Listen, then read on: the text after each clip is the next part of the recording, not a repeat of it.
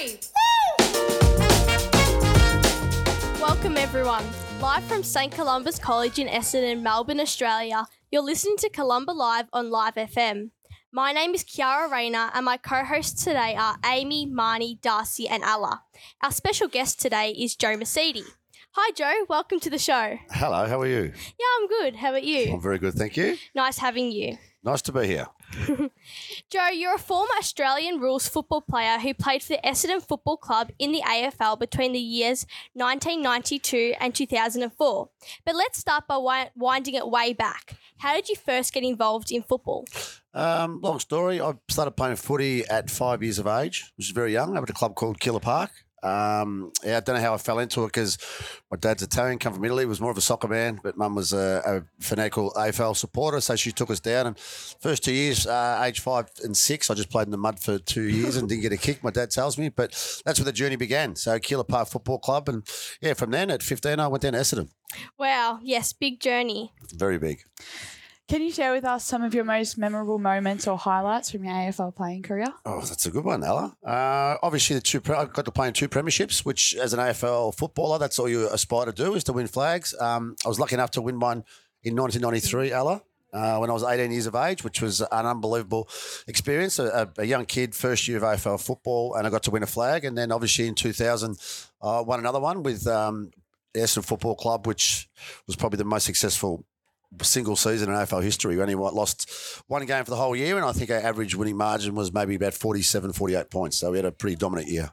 Hey Joe, my question for you is when you first won the AFL Premiership in 1993, how did it feel? And was this different in comparison to the other club's Premiership in the year 2000? Very good question. Well, 93 was... It wasn't lucky because you're not lucky when you win a flag, but it just happened very, very quickly. Yep. So I really didn't know how to handle it. We had a fairly decent-sized party, and my year after wasn't great because I was still sort of going back on the flag and sort of still celebrating. And then it took us another 7 years to make another grand final and win another one. So the first one was, as I said, unexpected, and the second one, we took us 6, 7 years to work towards it. Yeah.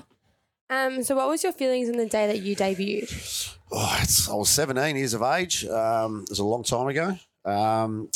It was just exciting. I'd played some good football in the reserves, and she'd said if you kept playing good footy, you would play us. And it was very unusual to play a kid at 17 back in those days. They used to want to give you a year or two in the twos to get you acclimatised to AFL football.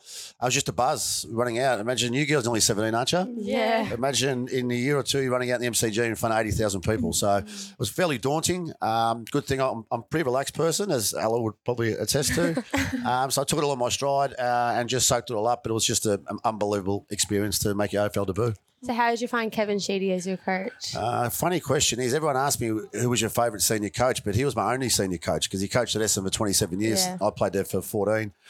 He was unbelievable. His biggest asset was he gave kids an opportunity, and he'd throw you in, throw you in the deep end. He'd say, "Here, sink or swim."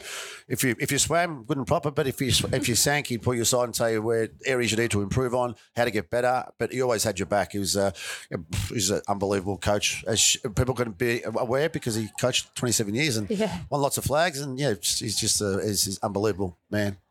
As a former Essendon player, what was it like to be part of such a big and successful club, and how did the club's history and culture influence you as a player? You've got some good questions, girls, haven't you? Well, the funny thing is, I've got nothing to compare to because I only played at the one club. But speaking to other people, a lot of the clubs, I'm very, very jealous of the Essendon Football Club because of our history and our culture. Not so much now, but we won't go into that. Essendon had so much history, and the thing is that I was an Essendon supporter. I'll give you a quick story how I became an Essendon supporter. Dad came over from Italy when he was 7. And they moved into a house. It was Nicholson Street, which is the house behind Windy Hill. Yeah. One Saturday afternoon, him and his brother, Nando, Choco, heard this great noise. And they said, "What's this?" So they went across, found this big oval. These blokes kicking a piece of red leather around the ground and were hooked at age 7. So they just stuck under the fence because they couldn't afford to go, stuck under the fence. And then since when I was from 5 years of age, they took me to the footy every week as well. So it was great to play for a club that I supported for so many years. Wow, that's great. AFL players often mention the strong companionships within teams. Could you tell us some of the close relationships you formed with your teammates during your time in the AFL? Okay, there's a few. Probably the blokes, as I said, I went down to Essendon at 15 to play in the under-19s. Got there and sort of clicked with a few blokes similar age. Dustin Fletcher, who only played a couple of games for Essendon. Big Steve Alessio was my ruckman. And Mark McCurry were probably the three blokes that I was tightest to and still see very, very often nowadays. If you're just tuning in, you're listening to Columba Live on Live FM, live from St Columba's College in Essendon, Melbourne, Australia. My name is Kiara Rayner and my co-hosts today are Amy, Marnie, Darcy and Ella. Our special guest is Joe Misiti.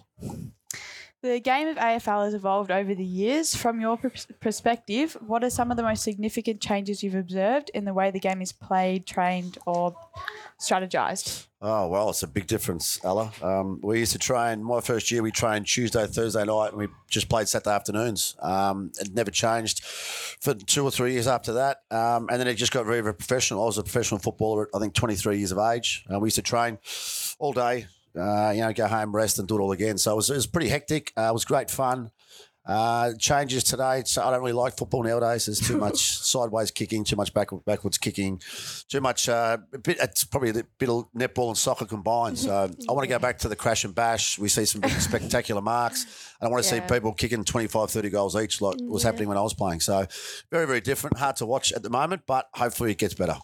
So what's your perspective on the new AFL concussion policy? Oh, it's a good one. It's a good one, Ella. You see a lot of people, when I played, we get concussed.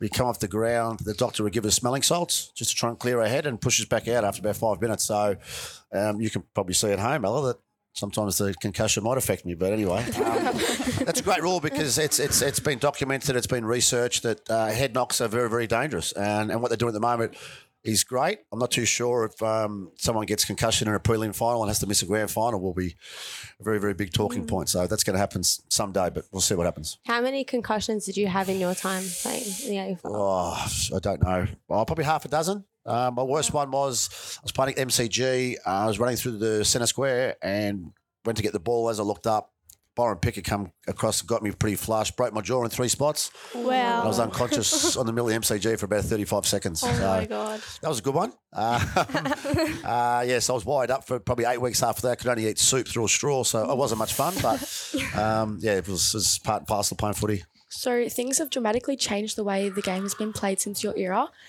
Do you think that if you were to play AFL today, do you think you'd have to change your playing style? Oh, I wouldn't survive in today's AFL. They're all athletes. When I played, you probably none of you remember, when I played I was slow, I couldn't jump. My greatest skill was to get the ball, but I wasn't an athlete. So nowadays they're all athletes. I reckon I'd still get a kick because my brain would probably be a bit quicker than all them. But it'd be hard. But probably the professionalism I wouldn't agree to because these guys can't do anything. It's just full-on training, 24/7. There's no going out, having a beer at the pub, which I don't do that often, do I, Ella? No, not at all. And it's just a very, very different environment. And everything's very sanitised. You've got to watch everything you do nowadays. And as with you girls as well, with phone cameras out there and people want to make a name for themselves, it's fairly hard for AFL players to get out in the public nowadays. Yeah. Are there any players that you particularly admired or inspired you to get into footy? There was one. Well, when I was growing up, Timmy Watson was my hero, as all Essendon supporters probably were. I had a duffel coat. You girls have no idea what a duffel coat is, do you? It's just a jacket. I'll show you one. I'll show you. I can show the girls. I had number 32 on the back and used to wear all the badges and the Essendon logos on the side. So I was pretty fanatical. And so Timmy Watson was my hero. The year I went to Essendon, he retired that year before. I had a year off my first year. Then Kevin Sheedy coached him to come back and play in 93 and ended up playing with the premiership with my childhood hero. So that's probably the biggest highlight of my career. And every time I see Timmy Watson now, he reminds me about it. So but he's a great man. And if you want a childhood hero, he's probably the best one to have. What kind of qualities did Timmy possess that made him inspiring? He was just an unbelievable player. He made his debut at 15 years of age. So just you girls all 15. Imagine playing. Crazy. I thought I was good at 17 playing at the MCG, but he was 15. Yeah, making a debut at 15. Just his leadership. He was humble. And he always took time out of his day to teach kids because he knew what it was like to be a young kid in an AFL environment, just trying to make a name for himself. So he was an unbelievable idol to have.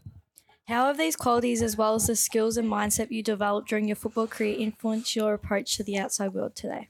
Good question. I work in a business called OCC Labour Services, and most of our people in there have played footy. Footy gives you that team structure, gives you that you got to really have your teammates back or your work friends back. You help each other. and a team environment in a workplace from AFL footy, it's very similar, just without the football. So yeah, it's set me up well for later in life. What advice would you offer to young athletes considering a career in sport? Wow, my number one thing is have fun. Yeah. But just have a real crack at doing it. So everything you do, kids, you've got to do 100%. Yeah, very true. Now that I'm still going, Ella. In football, in anything you do 100%. And you might not be good to do it, but as long as you give 100%, you'll have no regrets in later life. So that's have fun and just give it 100%. Yeah. what would you have seen yourself doing if you didn't go down the football pathway? I don't know. Tough question. I have no idea. I did a bit of building. My best mate's a builder.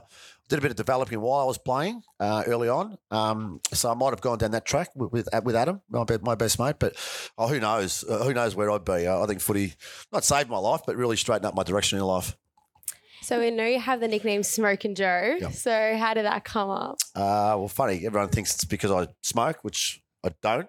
I did every now and then socially, but I went on Wild Little Sports one day. It was only my 8th or 9th game, so I was only fairly young, fairly nervous walking in the studio. And Jared Healy, I don't know if he's still on TV now. Yeah. He just looked at me and started smiling. He goes, "I'm going to call you Smokin' Joe." I said, "Why?" He goes, "Well, I'm a big fan of the boxer Smokin' Joe Frazier, and there's been no Joes play AFL football, so it was just a fit." And I've been called Smokin' ever since. Lots and lots of people call me Smokin', so I suppose I've been called worse, so I'm pretty happy with Smokin'. Yeah, wow, that's stuck with you pretty much to this day. So now that your footy career is over, what's your passions now? Make sure my girls pass school, make sure they behave. Yep. And it's just, I'm not too sure, just trying to be a great dad to my 2 girls that are here with me now and my son. Work-wise, it's just do the best I can at work and just trying to have fun. As I said, I'm in the back half of my life now, so just want to enjoy myself. And then, yeah, that's about it. Yeah, very true, very true. That's all we have time for today. Thank you to our guest, Joe Misiti. It's been great to have you today. Live from St. Columba's College in Essendon, Melbourne, Australia, you've been listening to Columba Live on Live FM. My name is Kiara Rayner and my hosts today were Amy, Marnie, Darcy and Ella. Thank you for joining us today, Joe. Well done, girls. Fantastic questions. You should get an A+ for this, I think. Thank you. Have a great day. Thanks, girls.